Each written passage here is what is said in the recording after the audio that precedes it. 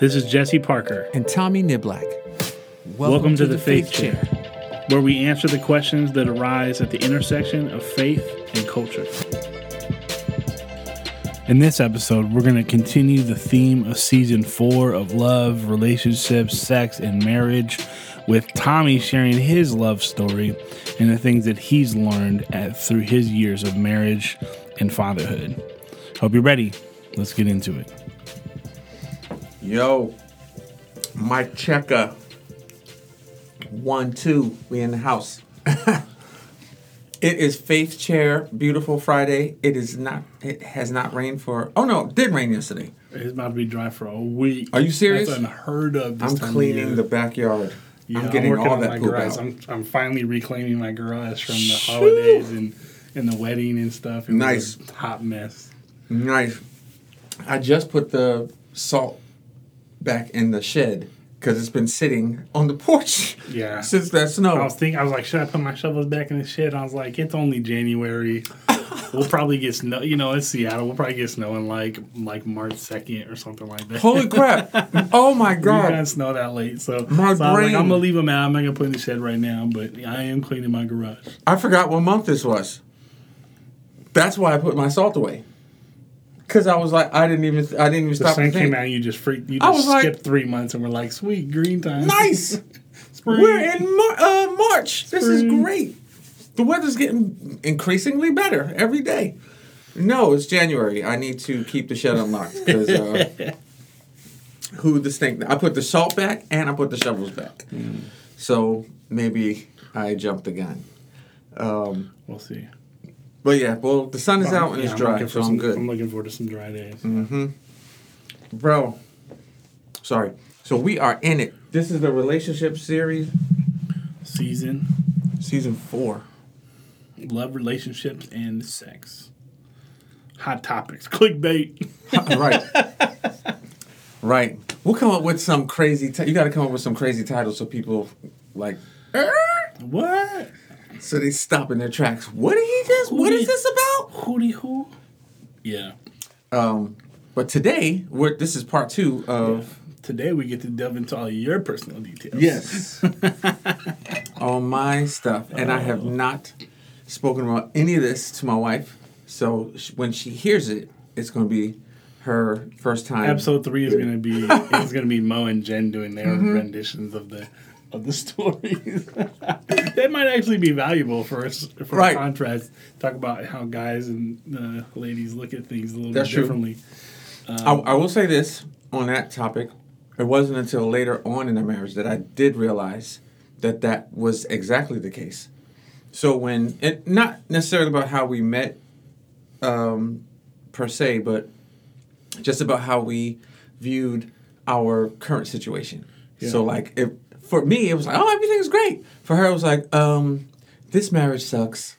We need to get It'd be like, yeah, this. We met, and, my game was super smooth. I walked up to her and, dropped the game, and she swooned. Her version is, this guy was super awkward and klutzy, but I decided to give him a chance because he was sweet. Because he was sweet. He was persistent. He wouldn't stop. So I was like, okay. But yeah, it's my turn to talk about Mo and I. And we met when I was 13 and she was 14. And it was at a it was at a church function. I'm sure it had a name. I can't remember. Like a conference. So it was like a church trying to function. Yeah. Oh gosh. And so it was at a church function. I was in Georgia at the time because my parents actually split up, and my mom took my siblings and I to Georgia. And so the conference was being held in Augusta, Georgia. And this particular church that we were going to was affiliated with my uncle's church in New York. And that happened to be where my wife's family was attending at the time. And so her father was one of the elders there, and he was able to bring not all of his kids. They got 4 kids. He was only able to bring, I think, 2. He brought his 2 daughters, Mariah and her sister, her younger sister. So that was my first time ever meeting her, and we were at the hotel. We were all staying at the hotel because I can't remember why I was even at the hotel. I lived there. I lived in Georgia, so I don't know why I was at the hotel. But I know why you were at the hotel. Don't lie. Hormonal Christian teenager. I was doing biblical research at the hotel. Either that or you were just trying to get away from your family. I can't remember. It could be both ends, really, at that age. I honestly can't remember. You know what's funny? Now that I'm talking about it, I remember the exit to get that gets off the highway that goes to that hotel. I could see it. I see it right now.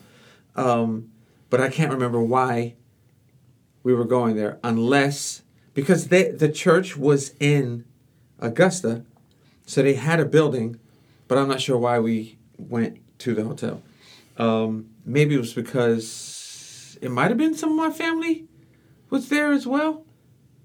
Because it was my uncle's church, and a lot of my family were they weren't on staff there. They were just a part of the ministry. So it was likely that some of them had come, and so we were going to visit, going to see them. And so they had a pool and a hot tub and stuff. And so while my mom and those adults were doing what they were doing, all the kids were in the pool, the hot tub and stuff. And that's where I met Mariah in the hot tub. I was in the hot tub, and I was in the hot tub doing biblical research of the teenage kind, and I was macking on like every girl that was close to my age, and I was at the pool and in the hot tub. And then Mariah gets in, and I was like, oh, shoot. Hold the phone. What? I was like, hey, girl, how you doing? I did the whole 9. And I don't even remember what happened after that. There was some other stuff that happened in the hot tub that I said, but I won't go into that right now.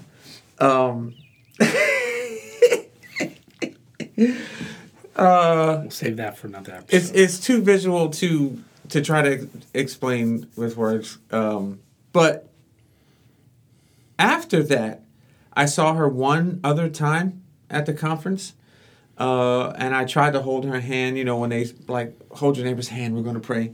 I tried to hold her hand, but that was it. We didn't speak after that. Years later, come to find out that on her way back, flying to New York, she tells her mom, this guy that I met is going to be my husband. Her mom was like, okay. She pats her on the leg. Okay, whatever, dear. And sure enough, her intuition was true. I graduated, the year before I graduated college, I came up with the concert choir that I was singing with in college. And everything in me was like, find Mariah. Because I hadn't really seen her from that day till, I would visit New York every once in a while, see my family, and I would see her just around. Right. But never really speak. So has she stayed in your consciousness even though you guys were... It wasn't until right before we moved to Georgia. Right before I I take that back. Right before I started college, because after high school we came back to New York because my mom was still living in New York. She had moved back to New York, and so we came back with her, and I stayed the summer with her and her friends in Brooklyn. So while I was in Brooklyn, Mariah and I reconnected, and I was like, yo, this girl is what's up, you know what I'm saying? So I was really trying to get to know her at that point. She lived in a dorm downtown Manhattan, close to First Avenue, and which is close to FDR, which is close to the water. So she was very close to all the stuff, the food, the sights, and so one day while I was there in Brooklyn, we hooked up and went for a jog together down to FDR, and I was smitten from that. I was like, so y'all been jogging together for a long time then. Okay. I was like, this girl is fine. And little did I know that her dating someone outside of the church she was affiliated with was like a no-go. And I didn't think anything of it because, my family went to that church. A lot of them were prominent there. And I was like, why would this be a problem, But I'm basically a member. Basically. But it was a huge problem. And so, when her dad found out we were hanging out, so we went from her dorm to her parents' house. And, we were together all day. And at some point, on the train ride to her parents' house, we actually looked at each other, and there was something there. Mm-hmm. And I think that's when we held hands, at that point on the way to her parents. So she was in downtown Manhattan. We had to take the train to the Bronx, where her parents lived, the house she grew up in.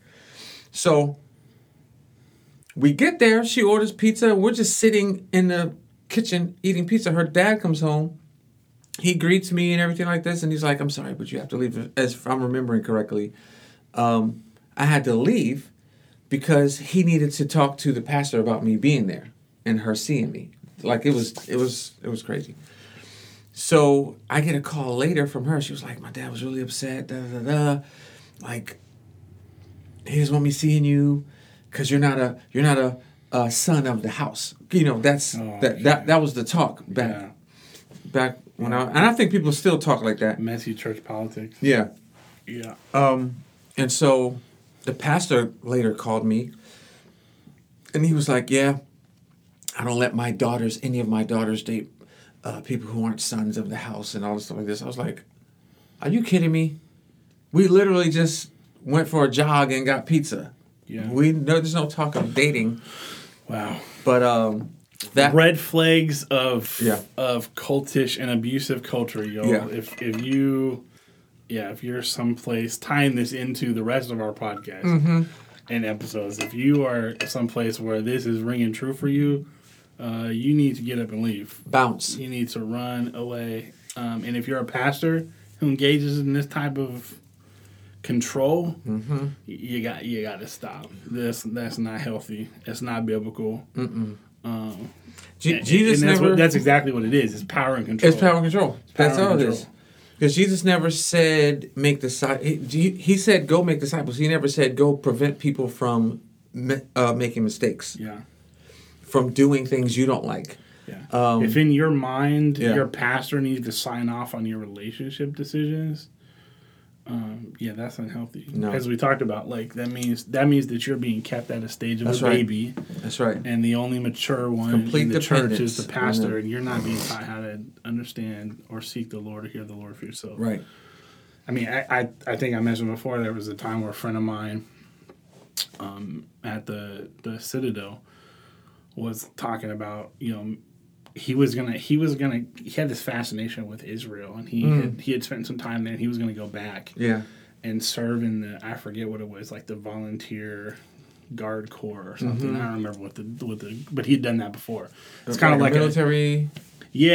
But it's I don't know. It's for non-citizens, so it's something between the military and the police. I have no idea.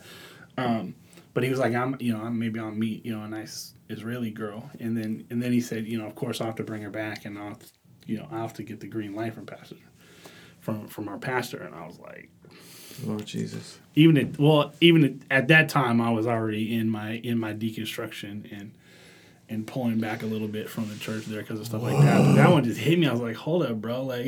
Your whole life has to be cleared through your pastor. That's not healthy. That's not biblical. So So just side note, as you guys are hearing some of the messy, because I know enough of the story to know there's more to come. Yeah. These messy church politics messing with people's.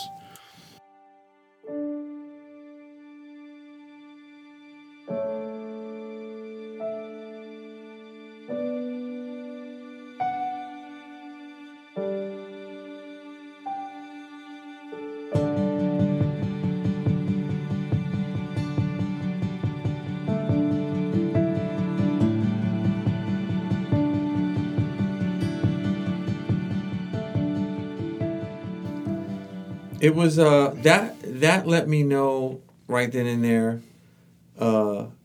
Actually, two things. I had decided two things. That this church was crazy. One, and two, like it just put her on my list. You know what I'm saying? I'm like, oh no, she's at the top of the list now. Like y'all are going through all this much trouble to like keep us apart. Please. Did that trigger your knight in shining armor like mode that men have sometimes? I didn't try to like fight them or fight what they were mandating. As much as I just went into stealth mode and like did everything on the slide. You know what I'm saying? Like we kept talking, we kept calling each other. I'm not sure if we saw each other again before I went to college. But we definitely stayed in contact. And we stayed in contact up until my second week as a freshman in college. And the jacked up thing is that, like, we would call and be on the phone, you know, get the calling cards. This was back when the calling cards was a thing. Y'all old. Bro. I'm in Walmart getting calling cards like, oh, this is only, I need a... y'all ran out of the law. It was dumb. I can't even believe that was a thing. But so we were doing that, and then my second week as a actually that didn't last too long. That I mixed up part of the story, but my second week as a freshman, she calls my dorm room, and I wasn't even there. My roommate answered the phone, and this dude tells me later that night when I get in, he's like, oh, yeah, some girl from New York called. I was like, oh, for real? Did she leave her number? What'd she say? I was excited because I was like, oh, man, I've been wanting to hear from Mariah and see what was going on. He literally said, oh, I'm skipping something very important. And she hears this back. She's going to be like, oh, you totally forgot. Before I did see her, before I left for college. So this is what happened. This was the actual time. So the year before I graduated, we went up, and that's when all that stuff happened with the church and the pastor and stuff. The year I graduated, I went up to New York for the summer. It was just like a couple of weeks. I didn't stay that long. And that was when I saw her right before I went back to college. And I was like, yeah, this is it. Yeah. This is it. And she was at my cousin's house for her birthday party, and she was going to go, and then my cousin told her that I was going to be there. And she was like, okay. And then when we saw each other, it was kind of like, wow. And the day before I left, it was a Sunday. We had to sing. And went to the church. I sang. Before I left, they were big on prophecy. There was a prophecy that I got that my wife was in the house, you know, and that's church speak for here at this church. Yeah. And she had a dream. I can't even remember how long before my visit that she had this dream, but she had a dream that she was in heaven, as like Hollywood depicts heaven to be most times, which is a big white room, and God is wearing white, and there's a white chair. And you said, so she had this dream, and she sits in the chair, and she remembers asking God, is there anyone here for me? Meaning, is there anyone at this church for me? And God said, no. None of these people are who I have for you, but he's the one I have for you. And she looked over, and she said, from what she could tell, there was a guy sitting in a chair that looked like Mr. Clean. He had one hoop earring in one ear. He was completely bald, and he was kind of, she said, buff. I wasn't really buff, you know what I'm saying? But so this prophecy, they call me up. The pastor points me out, calls me up to the front, and then he tells somebody to bring a chair. I sit in the chair, and everything clicks for her because I was bald. I had a hoop earring. And at that point, I was probably, like, I'm 182 now. I was probably like 197. And you had a tight shirt, right? Actually, no, I did have a tight shirt on under a black jacket. It was a white shirt, and I had a black jacket. You looked buff. I looked buff because the pads, buff. The shoulders was out. You know what I'm saying? And so I'm sitting there, and she goes, "Oh my God, he's the one that's in my dreams." And so, as at the prophecy is finished, and as I'm leaving, because I had to rush back out, get back downtown, meet up with the choir, and we had to catch our plane and stuff. She passes me her number. And so I didn't know this because I left, but she also got a prophecy right after I left. And it was all stuff like, it was all to hype her up and the crowd up and everything. And there was something said about her getting married too as well. So that's when we started talking again, and it wasn't literally 3 weeks later that she calls my roommate and leaves this message. So I get there. So now we're back to me being in college. So I get back to the room. My roommate goes... So you're at what age at this point? 20, 21? Or are you still a freshman in college? Right? Freshman in college. So I was... 18, 19? Yes, 19 years old. So this was, 5 years from this yes. faithful meeting at the hot tub? In the hot tub. Where the she hot on tub the way meeting. back and said, hey, this is my husband. You guys have a very interesting story because it's very, sporadic. Yes. And spread out across states, across time, and you've got the whole church dynamic. They're kind of trying to muck up the works, and you guys having to kind of work through and around that. Yep. But at the same time, God seems to be speaking, but then the spiritual authorities in your life are saying something else. And they were trying to put her together with someone else there. Like they were trying to do it. Oh yeah. It wasn't something. Yeah, it wasn't like that organic love arranged marriages. Yeah. So she called my roommate and said, "Just leave him a message and let him know that we can't talk anymore. That I have to break up with him." Jeez. I was like, "What? What did she say?" He said, "Yeah, man. That's what she said. I'm just giving you the message." She said, "Y'all have to break up." So I literally, it was minutes after I got back to the room, heard the message, I walked out. Yeah. And it just so happened to be, no. I did go out, but I went downstairs to the common area in our dorm. I played pool and I sulked for a little bit, and then I came back up to my dorm room. He left, and I just got back in bed. He came back around 9:30. Yeah, around 9:30. And this was still when it was just getting dark around 9:45. So he was like, "Hey, man, this is freshman orientation week. Let's go. They're going to have food and stuff like that." I was like, "Food? Okay." Because we ate all hours of the night when I was in college. So I was like, "All right, let's go." And it was free food, so I didn't have to pay. So as I'm out there with him, I meet this dude that we're still friends today. And he's this little... I don't even know how to describe him, but he's a short dude.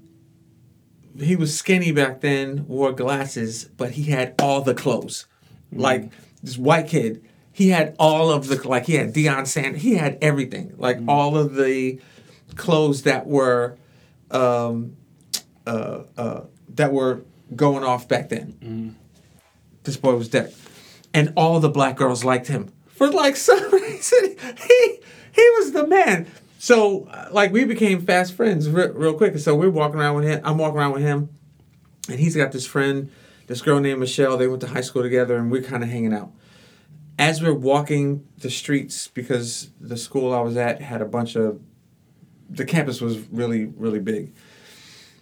I see this girl, and I've started, like, trying to put myself in places where she was. And long story short, we finally meet, and we eventually become engaged. Because I was like, all right, Mariah's no longer in the picture. They put a kibosh on that. There's no way that's happening. So I figured, I should just move on. Hey, you're out of town. I'm in Georgia. Right. So yeah, not a lot of opportunity for you to try and rectify that. I couldn't sneak, like, to go visit Mariah from Georgia. I was like getting up at 10 o'clock for free food at night. I wasn't sneaking anywhere. So this girl and I got engaged. And when I finally realized that I was actually going back to New York, like, I was in school for music, and I knew I wanted a career in music, and if I wanted to do anything in music, I needed to go back to New York. And so at the time, I had an uncle who was a Grammy Award-winning songwriter, producer. And so I reached out to him. I was like, hey, I'm thinking about coming up. If I do, like, can you show me the ropes? Can I work in your studio as an intern, whatever? He was like, absolutely. Just let me know when you're coming, and we'll get it set up. So I was supposed to I graduated in 98.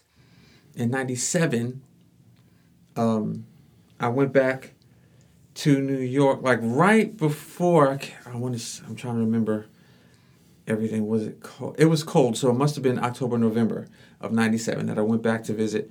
And around this time, I was serious about going back to New York. And the girl I was engaged to didn't want me to do that. She was like, if you're going to New York, I don't want to marry you because I don't want to go to, because I had told her about my family and the church and everything. She was like, I don't want to be a part of no crazy church. But if you're going back, I don't want to marry you. I think you should just become a teacher and let's just settle down and do some normal stuff. I was like, no, this is what I got to do. So she gave me back the ring. She just was like, here, I don't want to marry you. So I was like, good grief. At the time, around that time, my family was working on an album with this uncle. So they flew me up, and I got a chance to meet him, and he was like, stay with me. So I stayed with him, and he was like, look, if you're certain about coming up, you can stay with me when you get here, and I'll set you up at the studio and you can work the studio. I was like, bet, it is happening. Don't even think about anybody else. Yeah. I'm coming. Yeah. So 3 months later, he dies. And I was like, what am I going to do? What? Right. And so I called, actually, I reached out to some of his folks that were very close to him and worked at the studio. And I was like, hey, I'm Keith's nephew. He had promised me this job and this internship after I graduated college. I was wondering if it's still something that could happen. They were like, absolutely.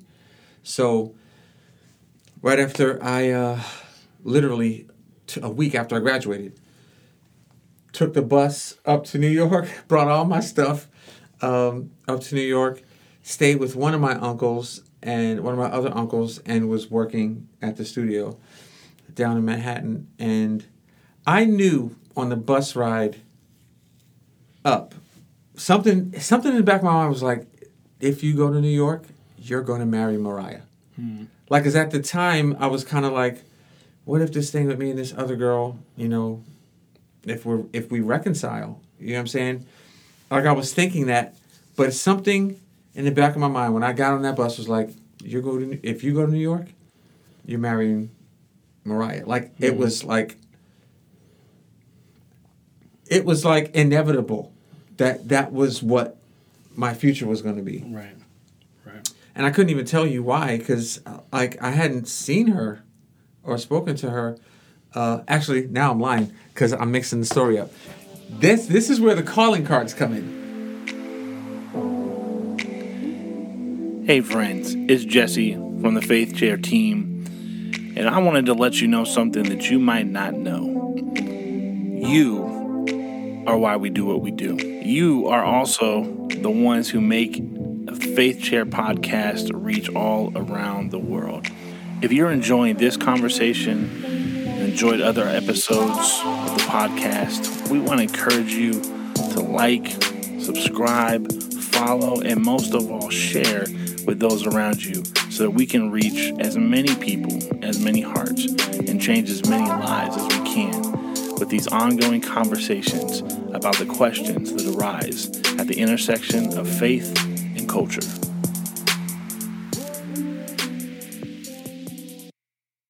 So not long after I got the ring back from that girl, I don't even know how we hooked up again, Mariah and I. I couldn't even tell you. But as I was preparing for that trip to New York, that was when we must have spent like $400 in calling cards. Oh my gosh. Just up. You hang up. No, you hang up. We did that. I'm hanging up because I'm out of minutes. Let's just let our minutes run out. And I'm sorry for jumping around. I haven't told this story in, gosh, I don't know how long. I think I think there's a couple of things. I mean, one, I think your guys' story, you know, is a great reminder for people who are young and feel like there's like, I mean, getting married is it's one of the reasons I hate that one wedding song, you know, meet me at the altar. Oh, because that line, we ain't getting no younger, we might as well do this. I'm like, that's a terrible reason to get married. Yeah. And it's also a terrible reason, like, there's nothing written that says that you're supposed to find your love or your soulmate by 23. That's right. Like, and there's so much in the church where they push that. Push it. They push the marriage, and then once you're married, they push the kids, and they're like, there's nothing in Scripture. There's nothing in our 19. Our natural development. There's nothing in our social norms that says that anything has to happen by a certain time. So the fact that you guys had all these fits and starts, and then like, you know, you were almost going to get married to somebody else, and the other thing I was going to say is, you know, that's part of the reason we tell young people, like, don't commit yourself before you know yourself. Right. Because if you get... That's very good. And not saying that it can't happen, but there is a danger when you get married young if you don't know what both of you are really, like, passionate about or called to. Yeah. That one day, and I think this happens to a lot of couples, you wake up and you realize... What the heck did I do? Like, you're going this direction and they're going that direction. Right. And sometimes people get stuck where they're like, we're just going to make it work because now we have kids and for the sake of the kid. But it's not a happy marriage. It's not a joyful marriage. It's not a fulfilling relationship and covenant like it's supposed to be. So, like, that was important. Like, even though you know, for in whatever way nature loved this girl to the point where you guys were willing to get married, you recognize we're going two different directions. Yeah. And you guys were wise enough in that moment to put a kibosh on the whole thing. Yeah. And realize there's no way, because if we get married and I force you to come to New York, you're going to hate it. Or if you force me to stay in Georgia and settle for less than I dreamed of, I'm going to hate it. Yeah. So, like, this is clearly not meant to be. That was exactly the conversation. That was a wise moment that a lot of people don't make because we've been, and we'll talk about this more this season, I think, this whole idea of falling in love. Yeah. And we make the feelings, the emotions of the relationship primary, and we ignore, and that's what, I mean, unfortunately, the idea of, like, being unequally yoked has been dumbed down to just believing in Jesus. Right. And it's so much more than that. Unequally yoked is, your wife is called to be a missionary and you're called to be a local church pastor. That ain't going to work. That's the literal translation. It's yoked in a contract where the two in the contract have opposite interests. Yeah. You have completely opposite interests. Right. And I wish, that's why I wish people who call themselves Bible scholars would actually make a Bible for dummies, because because we That would be awesome. We the don't Bible freaking for dummies. right because The we don't BFD really understand. translation. That's funny. BFD Bible for dummies because you we should read make that and you just I've heard people just say that and try to explain it, but the actual the transliteration is bound to someone with opposite interests. Right. They're going in another direction, which is also also harkens to how can two walk together unless they agree? Yeah. Like that. Yeah. It's the same. It's yeah. the same principle. And she and I we were going in two different directions, and as Mariah and I have grown in our marriage, and I've heard other people talk about this, we change, like people change. Mm-hmm. And so like I am definitely not the person I was when we first got married or the person I was 10 years ago, and same with her. And navigating that change has been difficult because I don't respond the way that I used to things. She doesn't respond the way she used to things. And when you hold someone to that response, to that past response, yeah, then you keep them from right. progressing, right, and vice versa. Yeah, you can't freeze a relationship right. in time, right, and just be like, this is how you always have to be. Right. Yeah, definitely. You gotta allow people to. I mean, that's the natural progression of life. People change, and the cool thing is now that I know more what I want and what I'm supposed to do, and because we've been together as long as we have, she's fine with the direction that I'm going. Mm-hmm. You know what I'm saying? Because we know that we are in each other's corner. We have each other's back, and it's not something like that. If I had known this from day one, I'm not sure. If I had known this about myself from day one, I'm not sure if we would have gotten married. Because I feel like I might have been, I don't know, I might have been too much for someone if I was the kind of person then that I am now. Mm. I might have been too much for somebody, and I might have had to wait until I got everything that I was wanting to get. Like as far as my career is concerned. Right. I think about it now. Like, man, when Mariah went to stay in New York just this past year with her mom for a couple months, I was up late just in the studio, just working. I don't do that when she's home, and so I would have definitely done that. But now that we're like our lives are moving in a whole nother direction. Our kids are about to move out. And she's like, hey, babe, I know you want to get this music thing. Why don't you go work on that? Why don't you know what I'm saying? So as we're growing, we're understanding the changes that are taking place in each other's lives. Right. I know what she wants. Like, I know what her dreams are. She knows what my dreams are. And I'm for her dreams and she's for mine.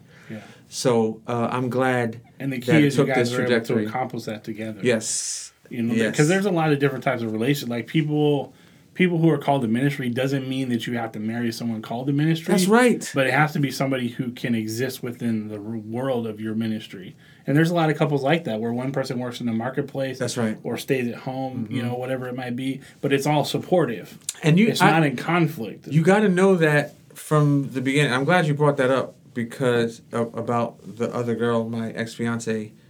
And we're friends. She's married. They have beautiful kids. But it probably would have been something that we would have both regretted. You know what I'm saying? Because what she saw is not what I saw. Yeah. And we had that conversation, albeit brief. We had it. And it was enough for us both to be like, all right.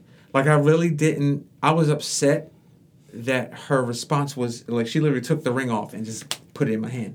Like, I was upset because that happened. Yeah. But at the same time, I was like, man, this is probably a good thing. Because I was probably about to get into something that, wouldn't have. Like, our whole marriage, mine and Mariah's marriage, this child has let me do music. Like the whole time. You know what I'm saying? When it was good and when it was bad, she let me do music this whole time, and not saying anything bad about this other person. It's just that was not what she saw when she saw husband. Yeah. When she saw father, that's not two what kids. she wanted. That's not what she wanted.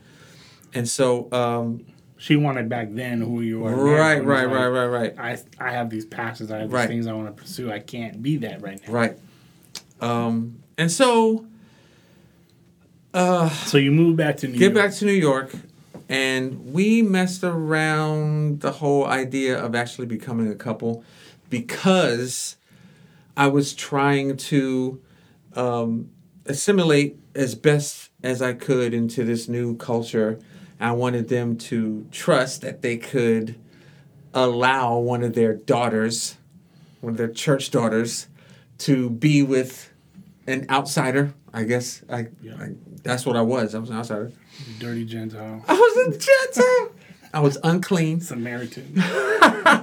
And it came to a head where one day we were just, although we were young adults, by this time I was 20, 21. No. I was 23. Yeah, I was 23. After graduating. Yeah. I was 23 and she was 24. So she was the older one. She's older. So way back in the hot tub, you were 13. Yes. She was, okay. I was spitting game to the older girls. So she looked at scrawny, awkward, pimply, yes! 13-year-old you and was like, I'm going to marry that guy. She was like, there must have been something in the game I was spitting. Sight. In that hot tub. Your game. You can drop that right now. I already know Mariah would correct that one.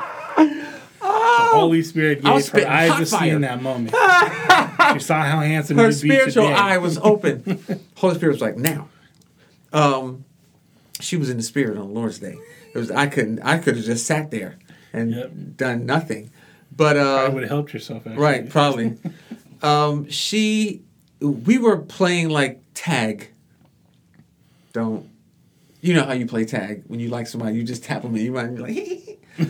I ran out like it wasn't me type of thing. I ran out of the church and I was standing outside, and she comes up behind me seconds later and she goes, I just want you to know that while you're playing games, I'm in love with you, and there's nothing you can do about it. Wow.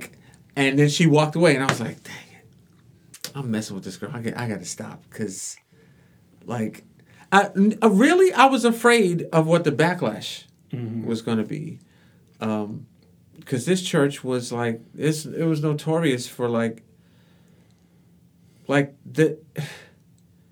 it was a cult, for lack of a better term. So I was trying not to be on any of the leadership's radar. You know what I'm saying? I didn't want any part of that. So that was my real hesitation. But after she said that, I was like, what am I? I'm a grown man. What am I doing? You know what I'm saying? And so we started dating. I was sneaking out of my uncle's apartment, taking the train from the Bronx to Brooklyn at 1:00 in the morning, almost every night, and nobody ever knew. Nobody ever found out. Plus, I'm a grown man. You don't tell a grown man what to do. I was going now. I was leaving. I was just leaving. I was grown, so I didn't tell nobody. Shoot. So, almost every night. And then my cousin started dating this girl who was from Linden, Washington. She moved out to New York, and we started working. I met her. I can't remember how I met her. But she wanted to get involved in music, and so I introduced her to the folks I was working with at the studio. She started interning over there, and I told her about my cousin, and they started dating, and once they started dating, we would do double dates. Mm-hmm.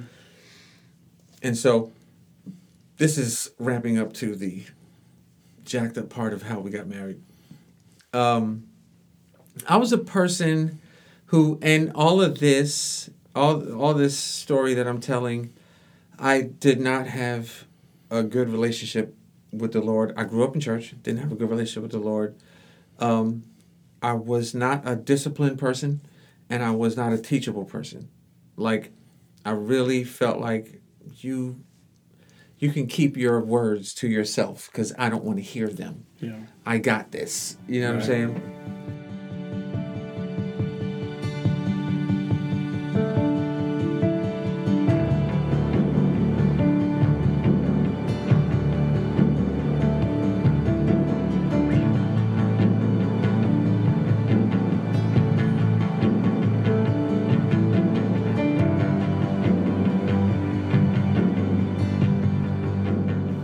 And so I found myself in a lot of situations that I didn't need to be in.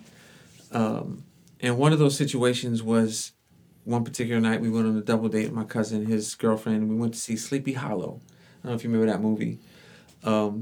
And I don't like horror movies. Like, I don't do horror movies. Just give me a good action movie. But my wife loves horror movies. And at the time we were dating, I didn't know this. I didn't know Sleepy Hollow. I was like, all right, double date, whatever, we'll go. So I'm sitting there watching the movie, and she's like hiding her face in my arm on the scary parts, and I pushed her. I pushed her off me and like told her, I was like, hey, look at the screen. Like, I was like, so the opposite of what guys usually do when they take a girl to a movie. Was told because I was annoyed. Exactly what you should have been wanting, but you were like, get off me, watch the movie. Because I was annoyed that we were at a horror movie that she now was not looking at. Yeah. And I'm only saying it like that because that was the mind frame I was in at that point in time. I was like, that's dumb. I just spent money on a movie that you're not even watching. Look at the movie. How we started this podcast. How men look at things totally differently than women do. Because the guy's like, hold up, I spent money on this. And the woman is just like, I just want to spend time with you. You didn't have to spend no money. Man, that's exhibit A for in relationship, folks. Bro. Gentlemen, she does not care about what money you spent. It's about the time. Spending time with you and you being focused on her. I literally pushed that joker off of me, and I was like, look at the screen. And she looked at me. This girl's from the Bronx. She was born and raised in the Bronx. Remember how in 2020, and I think it was episode, in season 2, I mentioned that I code switched, and she code switched hard. She thought she was Puerto Rican. This Jewish girl from the Bronx thought she was Puerto Rican, and she looked at me, got up, and left. I was like, oh no, what did I do? So, my cousin. And now she's attacked your like status, your pride now. I'm like, no, she didn't. So, and this wasn't the first time she had walked away from me, because I made a mistake once we were dating. She was at the studio. I was on break, and we got into a small tiff about something, and it wasn't even big. It was small. It was for real small. But like, I got slightly perturbed, and I called her my ex-fiance's name, and she got mad. She was like, on accident? On accident. Because it was just that situation, and I wasn't long out of that relationship. Yeah. So I was like, I'm sorry. She's like, just don't let it happen again. 5 minutes later, another situation comes up, and I call her that name again, and she gets up and walks off. And my cousin's girlfriend was like, you better go chase her and apologize. Let her know you're sorry. And so I profusely apologized. And so her getting up wasn't, when we were at the movie theater, it wasn't new. I wasn't surprised by it, but I was upset. I was like, come on, it's a movie. Let's sit here. So she got up, and I sat there for a second. And my cousin and his girlfriend were like, yo, you better go see if she's all right. This joker was flagging a cab outside. She was leaving. She wasn't just going out to get some fresh air. She was leaving. So I was like, why? She's like, I'm not talking to you, but you can get in the cab.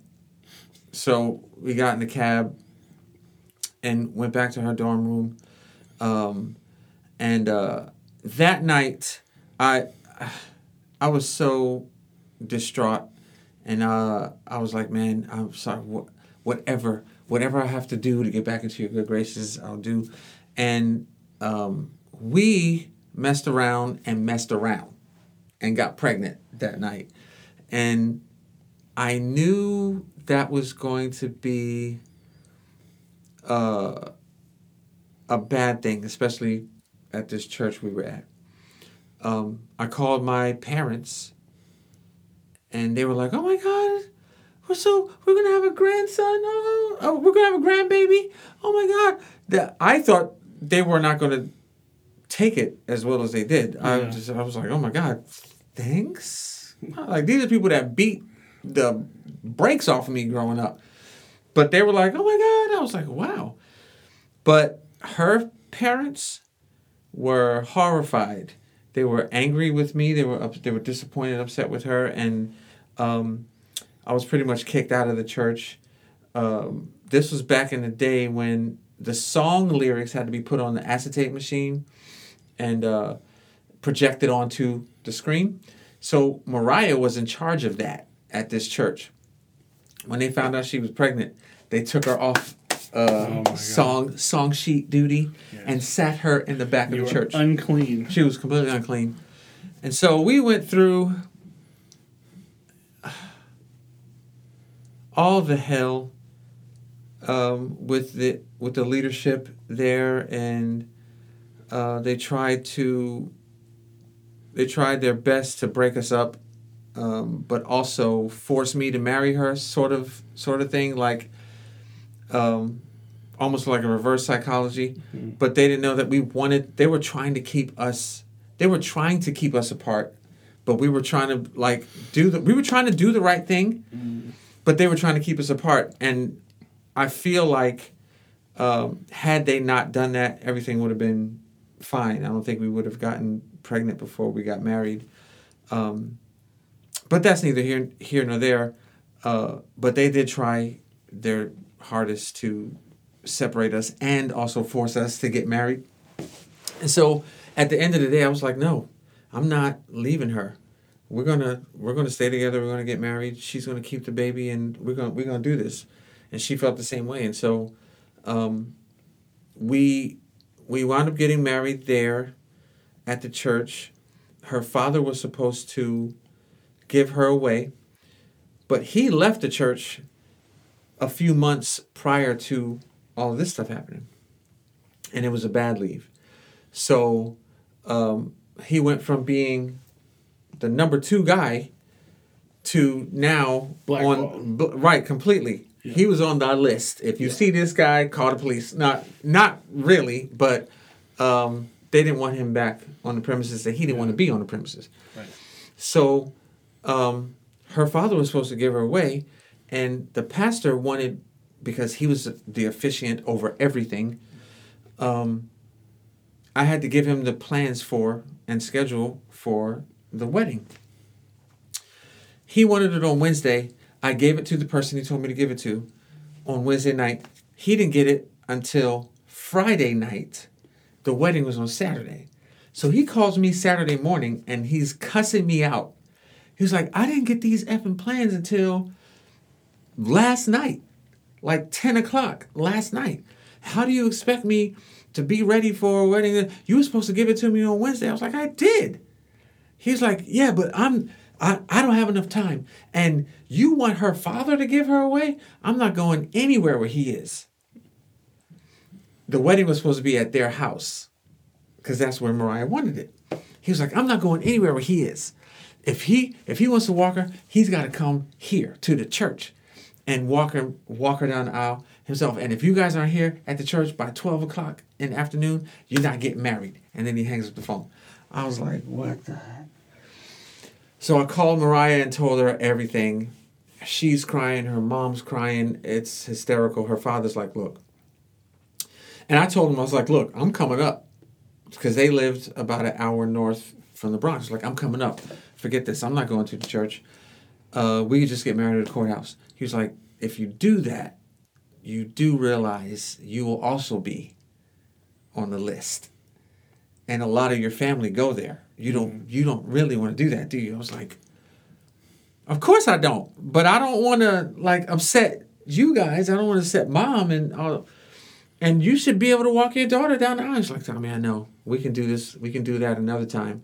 But right now, you guys need to handle this. And so I called the pastor back. I was like, all right, we'll be there. And he had one of the elders walk Mariah down the aisle. One last power play. Bro. Right? It's like one last power play. It was... One last time. So, wrapping it up, we got... The day wound up being beautiful, despite all the crap that happened. The day wound up being beautiful. And she was 8 months pregnant, walking down the aisle. We had a dress custom made. One of the ladies in the church... custom made a dress for her. It was a beautiful dress. And my parents came to the reception. Her parents, it was a small reception, but it was really nice. And the first 7 years were the first year was amazing. But after that, that's when we started to see each other's true. I started to show her who I really was. She started to show me who she really was. And I was you guys had like a world. You guys were united because you had this common foe to fight, right? So you were focused on that, and then you get married. Yeah. A month and a half, 2 months later, you have a baby. Yep. So then you're all focused on that. Yep. Right? And then that baby grows up a little bit, and now you start to be able to look. You finally get to be able to actually look at each other and be like, hold up. Not to mention all the baggage I was bringing, all the baggage she was bringing. Again, I told you I grew up in church, but I did not have a relationship with the Lord, a growing relationship with the Lord. I was not disciplined, and I wasn't teachable. And that's a perfect storm for all kinds of stuff. Yeah. I was addicted to porn while we were dating, before we were dating, while we were dating, and after we got married. And I had told her about it when we were dating. And at the time, she didn't care. She was like, isn't that what guys do? Right. You know what I'm saying? But it became a huge problem once we got married, because now it was taking me from magazines to reality, you know? And I started, a year after we got married, I started gigging and traveling. And literally became a professional musician like almost immediately after we got married. And that life with those three ingredients that I told you all does not make good bedfellows. I was long story short, I cheated, and I shared the story before. I cheated on Mariah the first 5 years of our marriage. And she knew something was going on, but because after that second, third year, like we started to get into a rhythm, started figuring each other out. I mean, I knew if I made her mad, it was going to be a wrap. And she knew if that I was going to fight back. Right. Like, and neither one of us enjoyed that. And again, and then now you're, so you went from that to being on the road a lot. Yeah.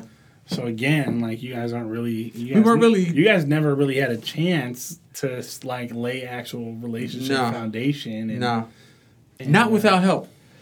We were doing it with no one in our corner. Mm-hmm. I mean, our families were like, "We love you guys," you know what I'm saying? But nobody was there. Like, hey, let me go through life with you guys as a couple. And that didn't come until 2010, 2011, 2008 and on, because that was after I told Mariah, asked me if I had ever cheated on her, and that whole story. I won't go into it because we talked about it on episodes past, but from 2008 on, that was when we started to have people in our lives that were like caring about us enough to pour into us. And that was the lifesaver. that was the marriage saver. It went from us being an example that we were shown was back to back, because you don't want to be back to back in a relationship all the time. Like, you can watch each other's back, but at some point you have to be face to face. You know what I'm saying? And we weren't face to face for those beginning years. Yeah, when you're fighting an enemy, you're back to back, right?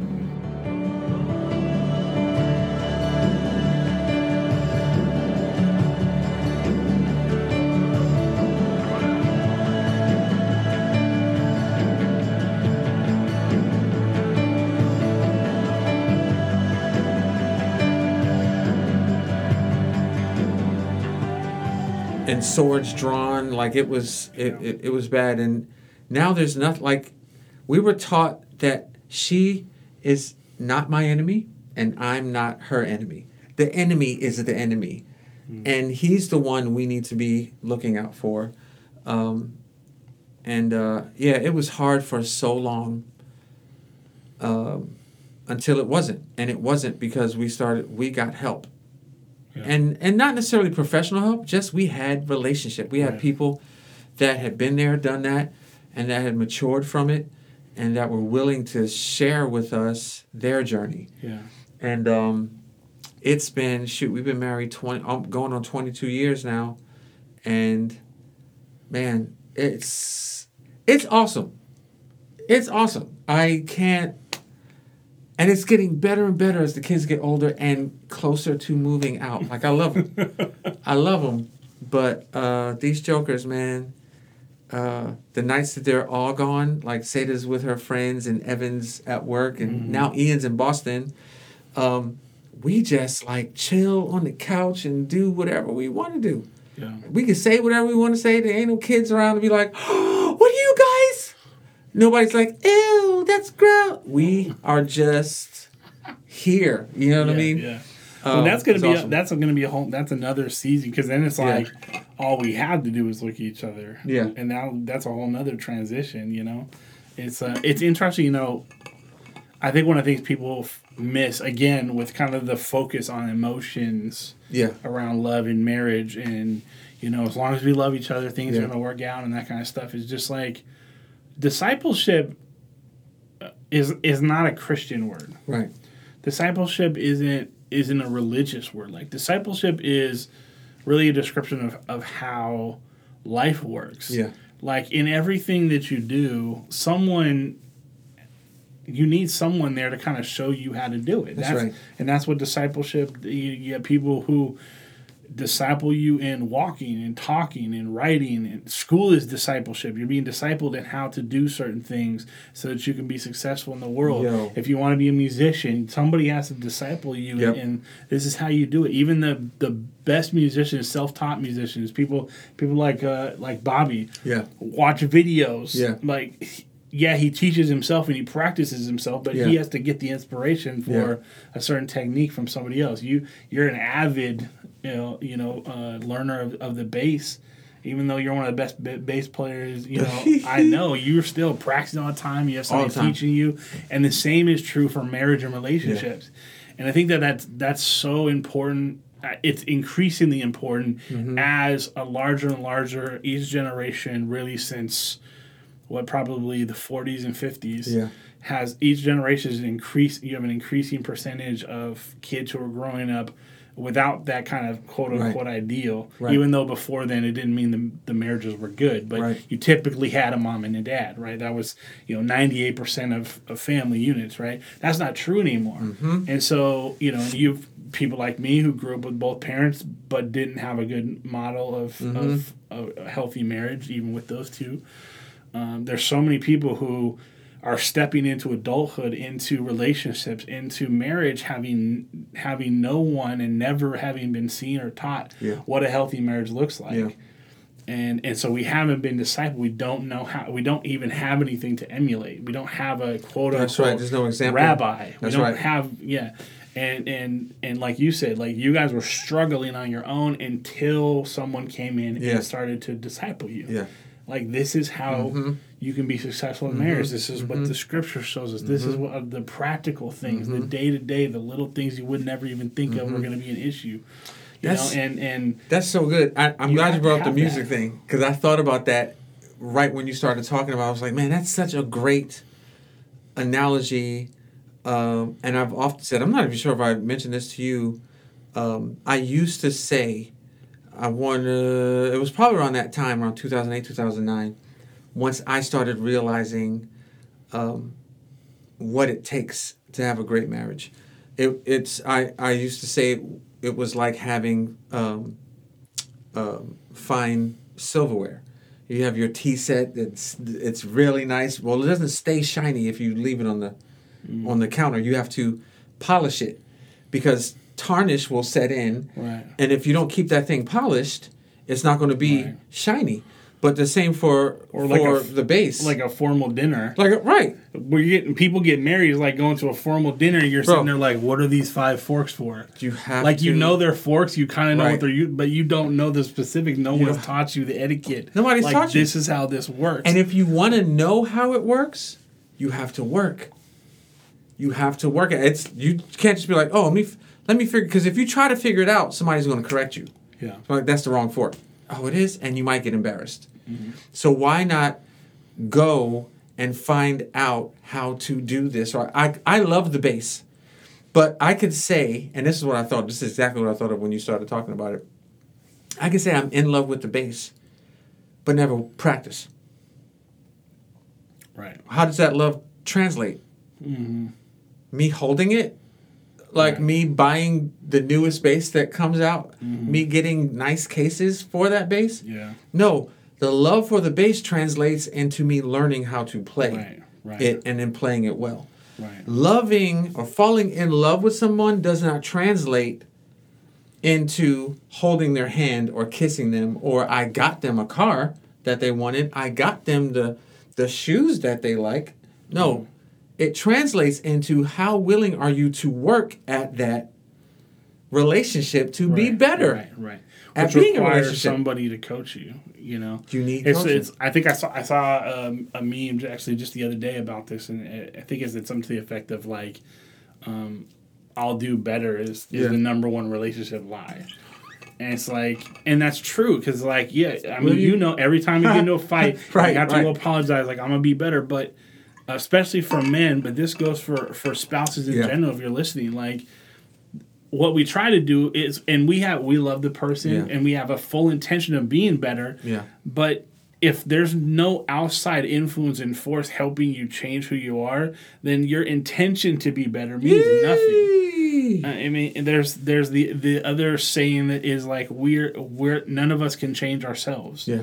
Like, we don't have enough willpower to break our own cycles. Something else has to come and help us be able to do that. Something else has to come interrupt those cycles and give us the ability or the strength or the knowledge, the skills to move out of that cycle.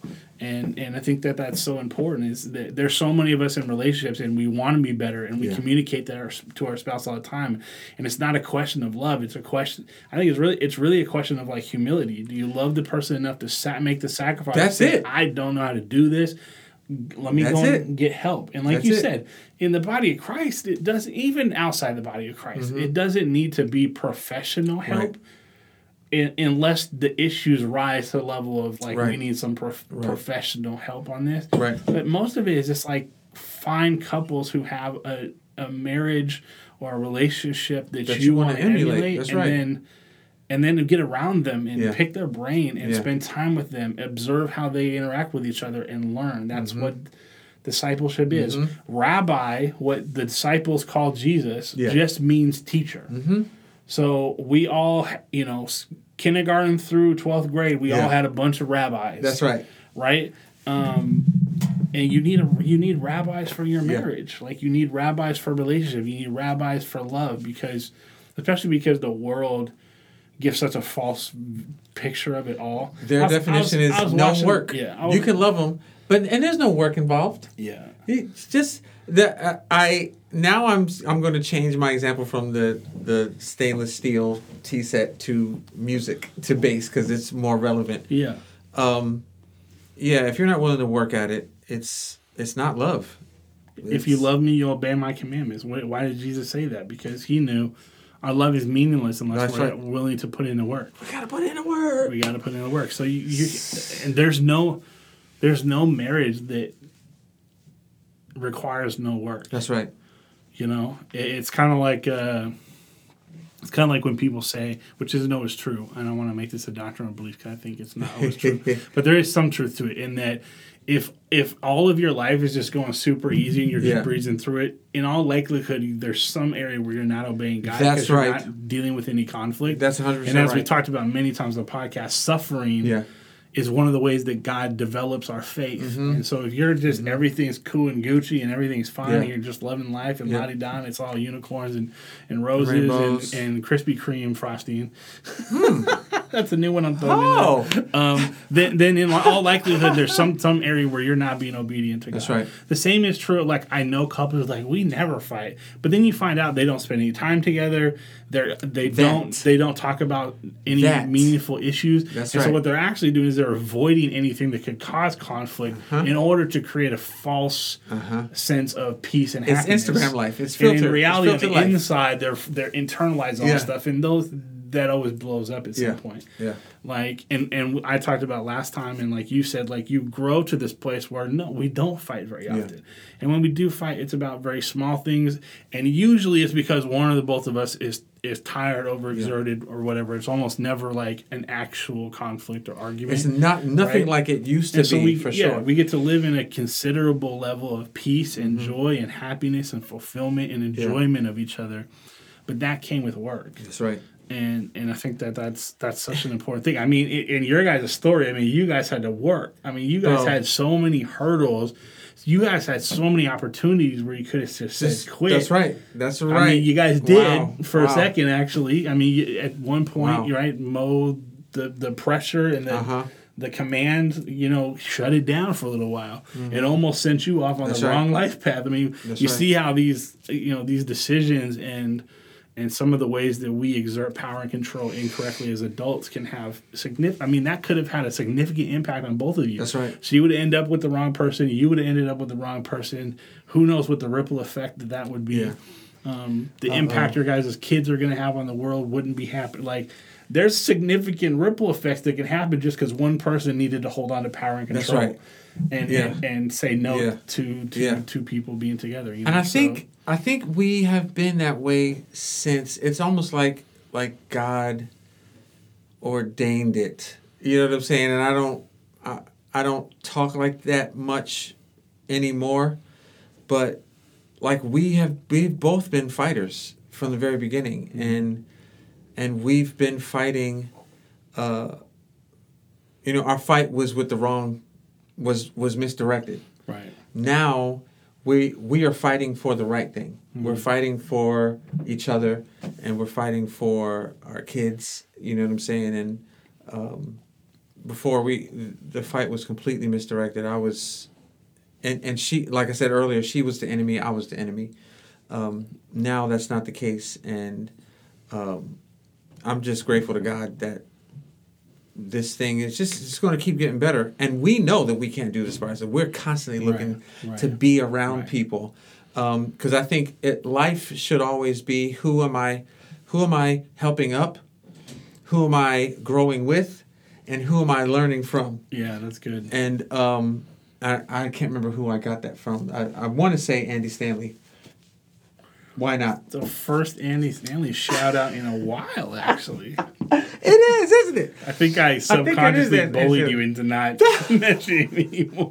So I kept pointing it out. Oh, shoot. But I think, so I can't take credit for that, but I definitely believe that is how life should look. And that's what we're doing. We're constantly looking for people that we can help up, we can grow together with, and someone who can pour into us.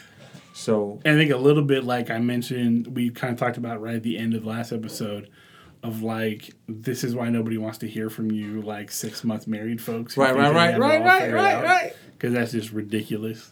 Our love. At the same time, you sometimes have couples who have been married for a while, and like they feel like they've made it. Yeah. And they become unteachable. Yeah. I appreciate the fact that you and Mo, even though you guys, you graduated from college in 98. Yeah.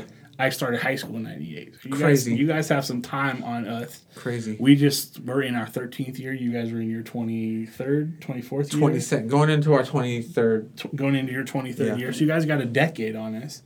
And yet, when we get together and hang out, you guys are willing to, lay some stuff out. Like, hey, what do you guys think about this? We've been kind of dealing with this and seek wisdom from our experience. And like, that's beautiful. Yeah. Like, none of us have ever reached it. That's the larger understanding of discipleship as Christians and just as people. Like, you've never reached the top. Yeah.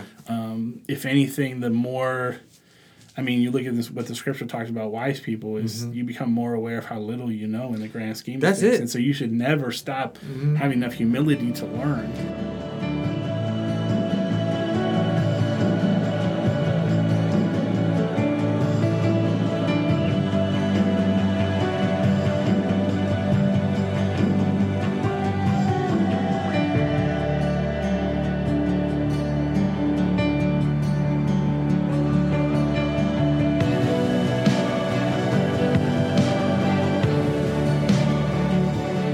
You think that's more of a male problem than a female problem? Thinking they know. I know statistically, men as they get older fall in love more with their opinion. I think this is how I would say it. I think it's more of a male problem to not listen. Women will listen even though in the back of their mind they're not actually paying attention. Like, in the sense that they think that they already know better. I think that's a human condition. Got you. But women will still listen, or at least pretend to. Men will be like, get out of my face. Right. Like, we won't even... Okay. It's like, I spend money on this. The other way that expresses itself is, I don't have time for this. I'm not going to waste my valuable time on this nonsense, and so I'm not going to even listen to you. Yeah. But I think the idea of, like, the pride of thinking that we've made it is not gender neutral. That's good. So that's our story in a nutshell, and it's a growing story. It's not over. Yeah, you know what I mean? For sure. But we're about, like you said, we're about to come into another chapter, and we've been preparing for that chapter for a while. I don't know if we'll talk about it separately on another episode, but just what empty nesting looks like. And one of the things Miles Monroe said, he even wrote a book about it called Change. In that book, he talks about there's one inevitable thing in life. You cannot ever get around it, but you can prepare for it. He said it's change. You know that change is going to happen. You can't say exactly when, but it is going to happen. That's the one inevitable thing in life. And ever since I read that book, there's just things that I've been mentally preparing for, and things that we have been practically preparing for. And like one of those is empty nest. And we've been taking measures ever since we found out about this whole concept of not letting change surprise us as much as we can. Is that we've been just doing more things together, just her and I as a couple, so that we don't have to get to know each other all over again. Right. So your relationship isn't based around the activities of your kids solely. Right. And then it's like, oh, we have to hang out with each other. This is weird. Who is this person? Right. So but we're a little bit over an hour, but I wanted to ask you one question because I think we kind of flew by it real quick, but I think it's an important part of your story, especially in terms of Christians in marriage and all that kind of stuff. Is how has the pregnant before married thing played out for you guys? What was it like in the middle of it? Yeah. Has it been an issue or has it been an issue for anybody else like later on in life as you shared that truth? Was it something you felt like you had to keep hidden? Did you have to have that conversation with your son, your oldest, about like, hey, this happened before we met? Like, how did that particular thing, because that's such a big deal within Christendom, this whole absolutely pregnancy, sex outside of marriage. We definitely talked we talked about it with all our kids, so all of our kids know about that, and I feel like it was taboo for no other reason except it was sin. Sex outside of marriage, sin, and we thought, oh gosh, we're going to be in trouble now with God because we had sex outside of marriage, and most of the condemnation that we felt was from church, people. And it wasn't until later that she and I both realized that we weren't the first ones to make that mistake, and we won't be the only ones to.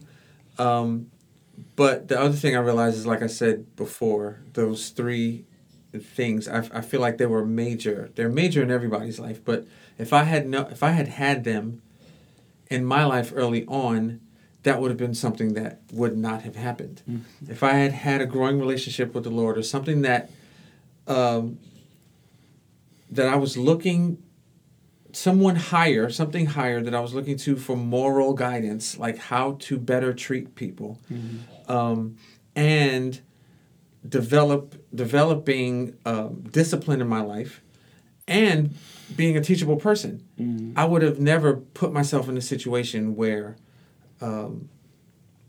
I thought sex would be the answer to the problem that I was currently facing, and that was right in front of my face. And so, for me, if someone comes to me, and they have before, and was talking about, I don't know what I'm going to do, is my girlfriend, or she's pregnant and we're not married, I immediately tell them those three things. Mm-hmm. Like, hey, look, you need to develop this now, because what that was a symptom of what I didn't have, was the bigger problem. Mm-hmm. I didn't have discipline in my life.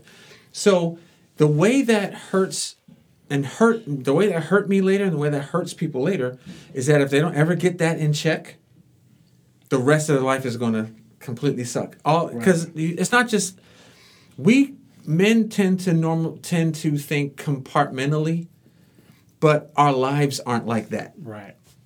Everything's connected. Yeah. Everything bleeds into each other. So you can think that, oh, I'm just not disciplined in the area of sex.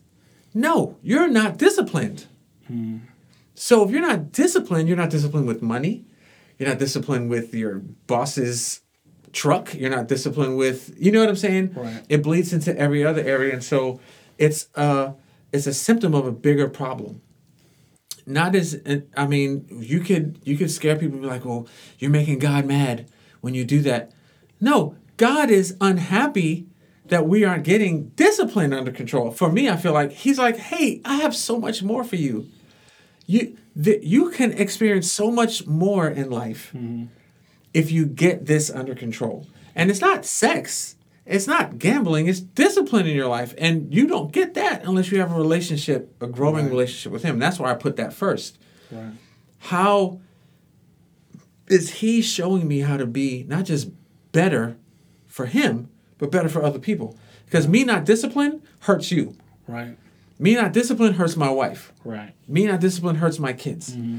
So that has so the first 5 years I married, like I said, I was cheating on my wife. So I wasn't disciplined enough. Didn't have discipline, right. I wasn't disciplined enough to say, you know what? Good night. I'm sorry that I did that to you. I'll make it up to you later. Is there anything else I can do? Because I should never have done that. Mm-hmm. This was a time for us to be together. Instead, I was like, maybe this will work. Mm-hmm. You know what I'm saying? And from that unwise, undisciplined decision came a flurry of other unwise, undisciplined decisions. And for the first 5-6 years of our marriage, it was touch and go. Yeah. And so now that relationship with the Lord is growing and developing, discipline is in place. Like, I love discipline. and I'm not talking about punishment. I'm talking about putting timelines on myself, putting myself on a schedule, making sure I have routines that I follow. Is that part of what drove you to martial arts? When did you start the martial arts stuff? Started martial arts in 2000. When did I go on tour? 2007. 2007. So right around that time when your guys' marriage started to turn around. Yes. You guys got the council. Yeah. Was 2007, 2008? 2008, because I went on tour 2007 and I was gone. Then I came back 2008. That's when I started martial arts. And the Lord it had to have been a setup because I'd always wanted to do it, never had the money. Got the money from the tour and then did it. And that's where the whole discipline thing started to, because, and I've told this story before about the Baileys and the Irish liqueur. No one told me to stop drinking that. It was the explanation of why I was so sluggish when it came time to perform in class on Tuesday morning. Right. That made me realize, oh, I want to be good at this, so I have to stop that. Yeah. No one told me that. I just realized, oh my God, discipline was starting to take hold of me. Right. And so I would just tell anyone who finds himself in that position that it's, God wants so much more for you, and what He wants for you is a life, like Andy Samuel likes to say, making better decisions in your life. And in order to make better decisions, you have to be a disciplined person. And you can't be that unless you're willing to have a developing relationship with who you and I believe, and what this whole podcast is based around, the Lord. Right. That was a long answer. No, that was good. That was good. And I think that's so perfect in that, like, we say things like, hate the sin, love the sinner. And I think in the same vein, when we're dealing with things, we deal with the sin and not the root cause. Yeah.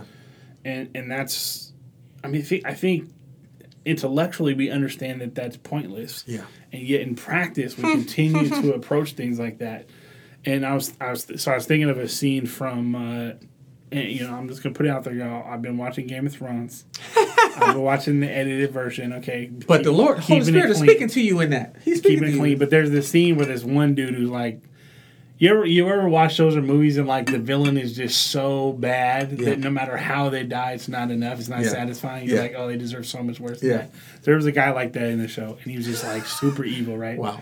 And at the end, when he gets defeated finally, they lock him up in the cage with all of his dogs, his hunting dogs, right? And the other character is like, he's like, well, my dogs will never hurt me, like they're super obedient. And she's like, well, like you said, you haven't fed them in 7 days. And he's like, they'll never, the dogs start to kind of creep out of the ground, and then one of them gets right up in their face, got the big old pit bull head, right? And he's yelling, he's like, heal, and they're all coming closer in, and it's just like, you can discipline or reward and teach a person, yourself, a dog, whatever, how to do something. Yeah. But at the root of it, you can be like, don't beg, don't get on the table, don't go on the table. You can teach them, but the root cause is that they're hungry. Like, no matter how well trained a dog is, if they don't get any food for a week, they're going to break the rules. Yes, sir. And I think the same, like you said, like it was like, I didn't need somebody to slap me down for this or that. What I needed was somebody to point out the fact, like, this is coming from a lack of discipline. That's right. That's the root cause. And until I deal with that, I might, through willpower or shame or because of discipline, stop myself from engaging in this sin. Right. But I'm going to engage in some kind of sin. That's right. It reminds me of my dad. Like, when he finally got clean off of drugs, he smoked. And when he finally got off of smoking, he drank coffee all the time. Oh, he was just when he finally got off of coffee, he was overeating all the time. Oh, got you. So he never actually got away from the addiction. He just moved away from the socially unacceptable ones to more socially acceptable ones, none of which were really any less damaging to him as a person. I mean, you could say maybe the weed was as damaging as the cigarettes, but then the caffeine and all the stuff in the coffee, and then the overeating, what that does to your body, like, and it's all, the thing was there's no discipline. Body keeps score. It hurts everyone else around you, and I wasn't looking at it like that. I was just like, well, how is this? I think we talked about this with the porn thing. How is porn hurting them? Yeah, it's just me and this computer. Right. You know what I'm saying? But it spills out into relationships because of the lack of discipline, and the lack of discipline just tells at the root of there's an under, right? There's a sub definition, a sub root, if you will, and that sub root is selfishness. Yeah. Like it's literally just goes back to being selfish, and I just cared about myself too much. It's satisfying the flesh, and that's the power of prayer and fasting, and why we need to really have that in our regular rhythm as Christians. Because what is it? Is it like, oh, God wants us to suffer? Is it about removing things so you can take that time to focus on God? Yeah. Is it about, okay, I'm going to give up food for Lent and save the money I would have spent on to give to the poor? Is it about that? Yeah. But what it's really about is training yourself to have enough discipline to say no to your flesh. That's right.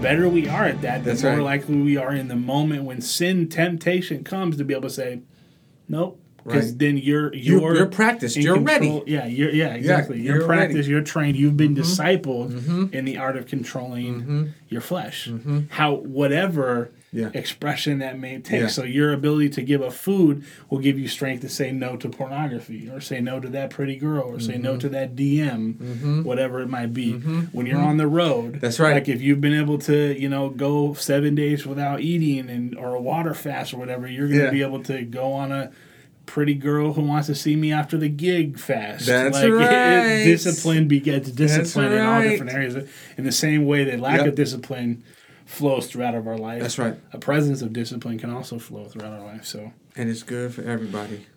So a lot of good stuff, man. That was good. We have different stories, but I'm always I'm impressed by just the sheer. I'm like, man, these two, God intended them to be there, because you guys pushed past so many barriers. We sure did. We was like, we gonna do this. I mean, just the sheer number of years, and the fact that like Mariah had that understanding, like from the first time you guys met. That way still blows my mind, because I was rare. I was a number back then, boy. Goodness. Yeah. I did not care. Good Lord. So, man, this was good. Thank you for. I'm